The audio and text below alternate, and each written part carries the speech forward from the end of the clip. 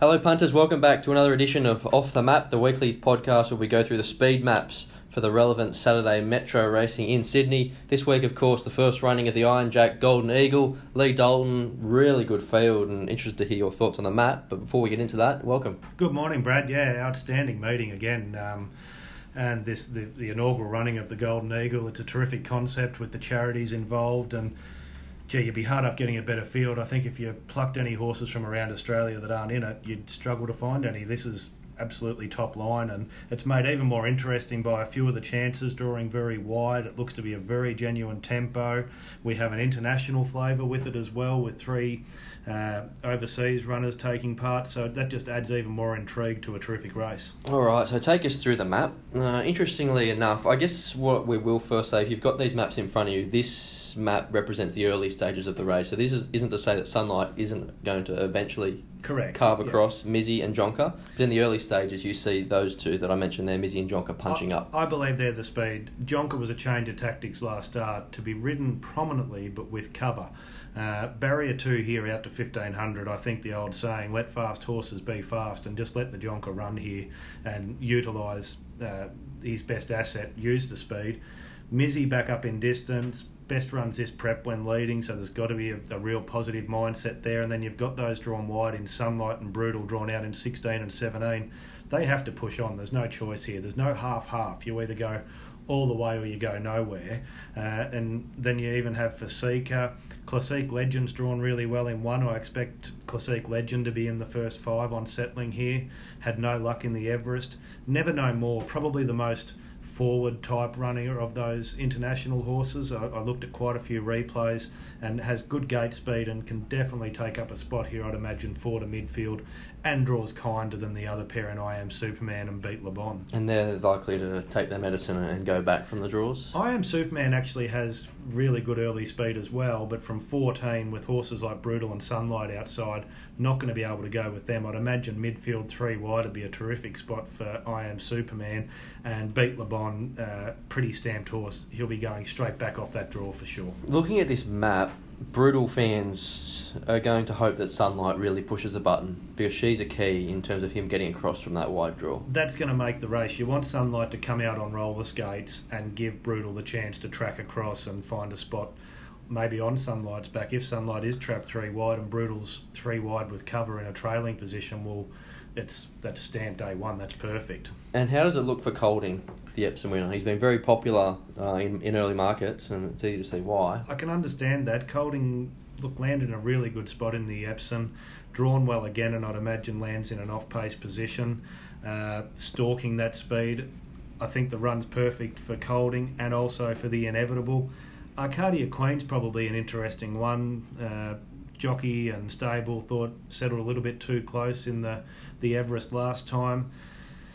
They get the opportunity here to ride her as softly as they like early. With all that speed on, they can come out pretty neutral and just let her balance up in a midfield position and sit back, and she should switch off really well off this good tempo. All right, perfect. We'll move back to the start of the card now. Race 1 is one of the races we're keen to have a bit of a look at. There is a lot of speed here. Rule the World gets the shades on for the first time, and you see it leading. Keen to get your thoughts around Ferretti and what they do with him this week. Yes, Rule the World leads. Barrier 1, blinkers on, 1400, throw in the apprentice rider. It's the perfect mix to bake a cake and have Rule the World right there. Atlantic King, they seem to hold up a little bit the other day in Queensland. Before that, over the short trip of 1100, Atlantic King came out really fast, so I expect he takes up the OSL.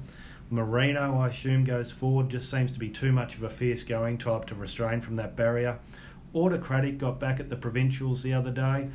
Intention was to be closer, so there's another on-speed runner, and Ferretti just lands in a stalking position, I think. I know Ferretti wanted to fire up the other day, but I think here won't want to be, you probably don't want to push early as to fire Ferretti up, so running 3rd, 4th, 5th to be the perfect spot for Ferretti. The other popular runners in the race are obviously Bet You're Flying, goes straight back off that draw as per usual. And I've mapped Special Snap going back here from barrier 13.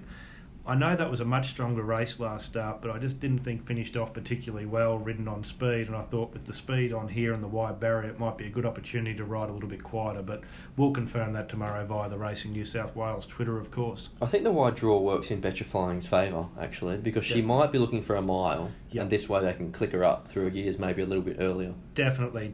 A horse like Betcha Flying tends a much better barrier than Barrier 1, where she's going to be cluttered up back and needing the brakes to come. Yeah. All right, skipping across to race 3, in contrast to that first race we looked at there, this looks like a bit of a muddling run race. You've got Thy Kingdom Come as the potential leader, Turnberry thereabouts. Take us through your thinking in this one. I believe Thy Kingdom Come leads.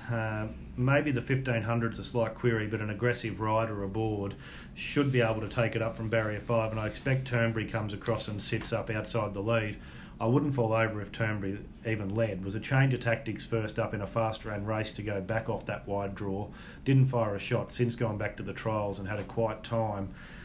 I dare say there will be a change of tactics to see Turnberry go forward. Mushareb lands in a perfect spot from Barrier 3. Another horse that could be closer here is possibly Strome, who draws much better up in distance second up. And what do you do with Asterius here? He's drawn wide, he's got a big wide, he was really impressive second up last preparation, this exact same track and trip. Does this play out okay for him? It probably does. Barrier 8, you have to come back. There's no two ways about that, but can probably have the stablemate Mr. Reckless behind Asterius and Aqua Divina, who's a noted... Yeah, she can miss the start, can't she? Yeah, absolutely. So Asterius can settle with a couple behind, you'd imagine. The slow tempo is probably not detrimental, as we discussed off air. Asterius from that draw probably has the ability to be within 2 or 3 lengths of the leaders turning, and has the superior finish to most of these as well. Okay. All right, moving across to race 4. This is a race I want to get your thoughts on because it's quite a tricky one, as the market does suggest. I think it's about $4 the field, with your likes of Agent Pippa and Beau Ideal at the top. The way this race is going to be run is going to probably decide the winner. So fast early speed, no surprise with Agent Pippa there running along. Very quick. Agent Pippa has the good draw down in 2 and should poke through and lead with Catsby. You then have the stablemate to Agent Pippa in Special Reward, having its first start for Chris Lees today. Draw 9, so has to go forward. Just over the 1100, I wouldn't think has the speed to cross Agent Pippa, but it all sets up for a very fast ran race. You throw in Jungleized and Discussions, who's first up from a bit of a break, had 2 trials where been bang right on speed, so definitely a very fast tempo early here. Sets up for those horses like Beau Ideal and Lundberg, who are probably going to have to go back from those wide draws. Not so much out of characteristic for Beau Ideal, but Lundberg's probably a horse we've known that can settle in an off-pace position. 1100 metres first up, Barrier 8 here, I'd imagine has to go right back to get in. All right. Moving across to the Rosehill Gold Cup. Antilles. Let's start with this import. Now, where does it settle in the run? What's its general pattern? Look, I believe we'll have to go right back. At Antilles' most recent start, drew Barrier 1 and really had to be ridden along to hold a spot at the rear, like just to keep in touch with the field. Before that, at the Curragh, drew wide, went straight back across to get in. I'd assume they come out and just go straight back here over the 2,000 metres. I can't see there being any change to that. The thing that we're starting to pick up with these international visitors is they're probably more on the conservative side when they draw wide. Like we saw 10 Sovereigns go back in the Everest when a lot of us expected to be closer, but wide draws equal negative, it does appear. In saying that, it's not a race with a huge amount of tempo either, and it's hard to find a leader. I think anyone who is keen on the chances of Tally would be pretty happy with the map there. You've just got him parked right in behind the speed. Tally's the map horse here. Barrier 5 with not much tempo on. You go back to Tally's most recent win, that came over 2,200 metres in Queensland and led all the way from a wide draw, so it's not a case of Tally not having the tactical speed.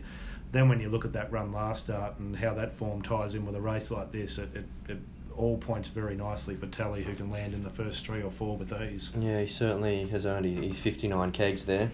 Alright, the last race we'll look at is the Red Zell Stakes, worth $1 million to the winner, a couple of bonuses too.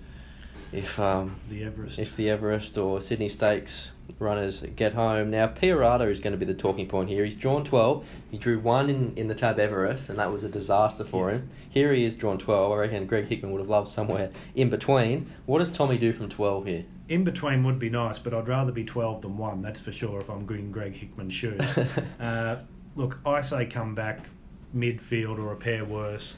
Don't go out of your comfort zone early. There's only an average tempo. Like for a feature sprint, they're not going to hum along by any means, but you do have to think that Home of the Brave's going to go at least at an even tempo, because that's his asset here, is to use the speed, so should ensure it's at least genuine. I just don't know if Piarata can get forward here with horses like Easy Eddie, La Romaine, Redouble kicking up. The best I could do would be have Piarata where I've got Signor Fox around midfield. I don't see any need to go any further forward than that, but I'm not training or riding the horse, as we know. So I'm saying back Piarata. Deprive and Trekking get back as well. Capperjack drew wide first up. Drawn 3 here. It should be able to hold a spot midfield, I'd imagine. We did see Capperjack box seat in a race at the end of last preparation from a good draw, so definitely doesn't have to go back as far. Perfect. I think you've covered it really nicely there for the punters, and hopefully they can get that little edge that they might need there to back a couple of winners there at Rosehill on Saturday. For sure. It should be a great day.